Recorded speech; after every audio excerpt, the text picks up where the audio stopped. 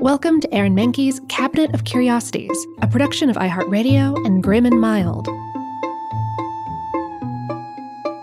Our world is full of the unexplainable.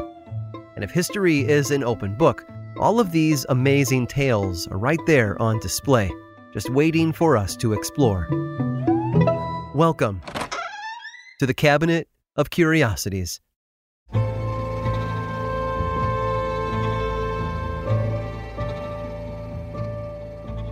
Many people go their entire lives on a single track.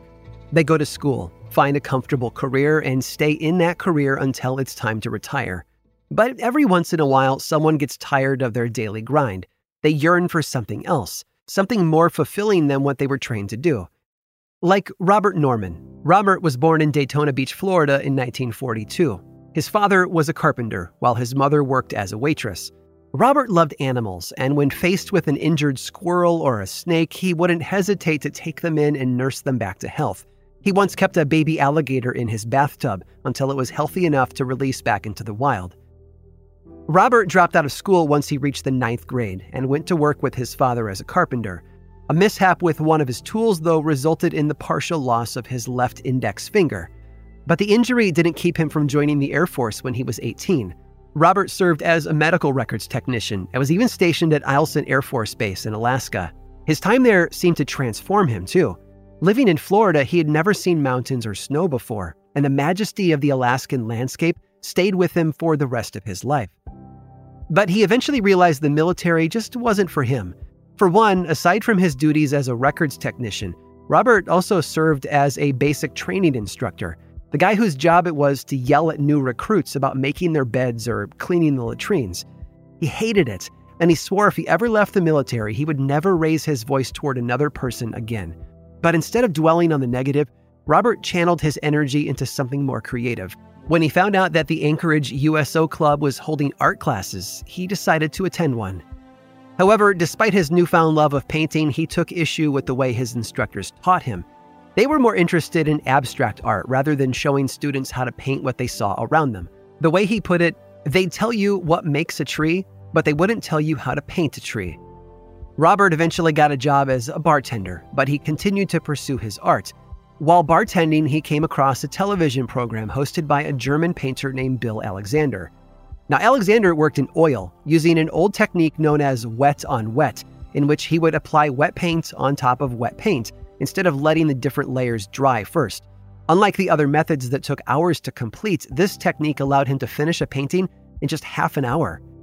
Robert adopted Alexander's style for himself and began painting on his lunch breaks. Some of his earliest landscapes were painted on old gold mining pans, which he was able to complete in a matter of minutes.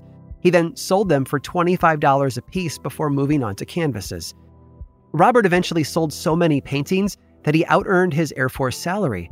After 20 years in the service, he retired in 1981 with a rank of Master Sergeant. He left Alaska for the warm sands of his home state of Florida, where he connected with his TV teacher, Bill Alexander.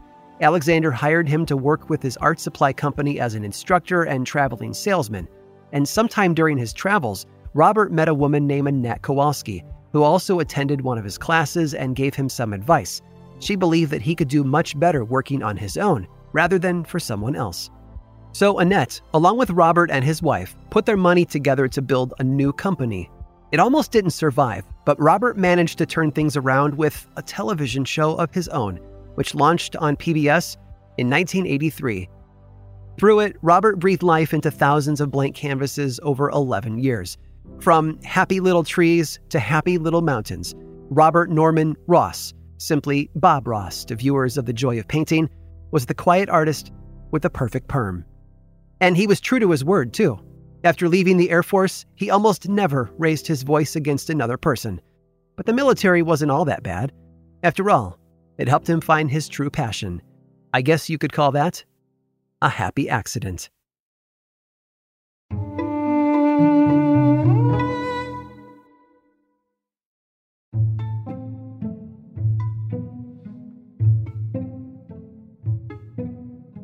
Necessity is the mother of invention. When we want to see change in our own lives, we tend to make it happen for ourselves rather than wait for someone else to come along and do it for us. And even if someone beats us to it, that doesn't mean we can't try and do it better than them. Those who come first often become the rungs on the ladder for the people climbing up. James Morey was not the first in his field, nor would he be the last. But in his short time on Earth, he changed the game for everyone by doing things his way. James was born in Greenville, Mississippi in 1936. His mother and father raised him in Mississippi until the late 40s when they moved north to Maryland. James had a simple childhood, but it turned upside down once the family bought their first television set. It was a life-changing moment for young James, as he came face-to-face with the people and programs that would influence him for the rest of his life. He gravitated toward performers who entertained with their hands and used funny voices to create different characters. In other words, ventriloquists, people like Edgar Bergen and his dummy, Charlie McCarthy.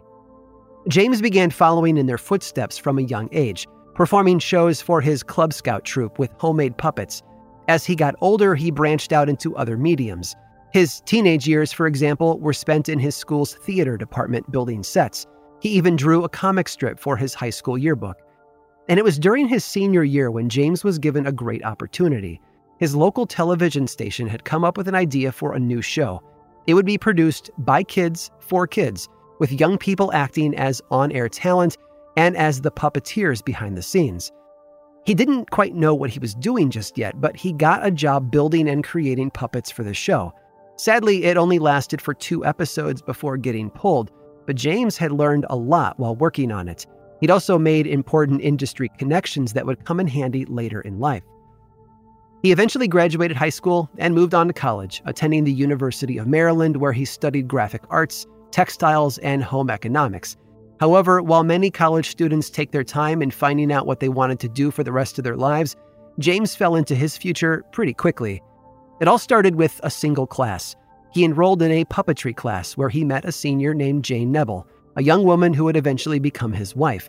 The two became fast friends and got to work on a project for local television affiliate WRC-TV.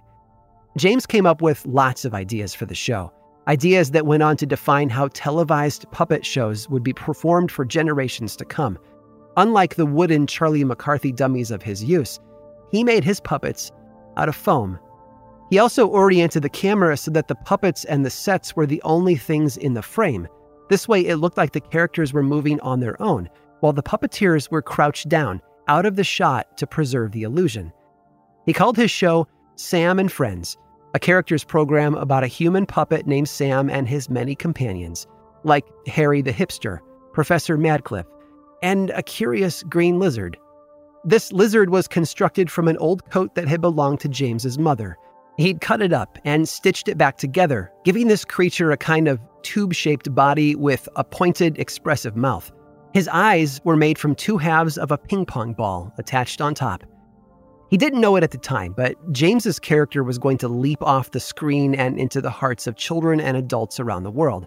You see, he originally started out as a generic lizard, but over time, the creature evolved, as most creatures do. Subsequent iterations added a pointy collar around his neck, and the pale green of the coat was replaced with the fabric of a more verdant hue. He also changed species. The character was now clearly labeled as being a frog. So what 2 things did James Murray Henson keep from his original design? First, there were the friendly white ping pong ball eyes. And second, the character's soon-to-be iconic name, Kermit the Frog. I hope you've enjoyed today's guided tour of the Cabinet of Curiosities. Subscribe for free on Apple Podcasts or learn more about the show by visiting curiositiespodcast.com. This show was created by me, Aaron Mahnke, in partnership with How Stuff Works. I make another award-winning show called Lore, which is a podcast, book series, and television show, and you can learn all about it over at theworldoflore.com. And until next time, stay curious.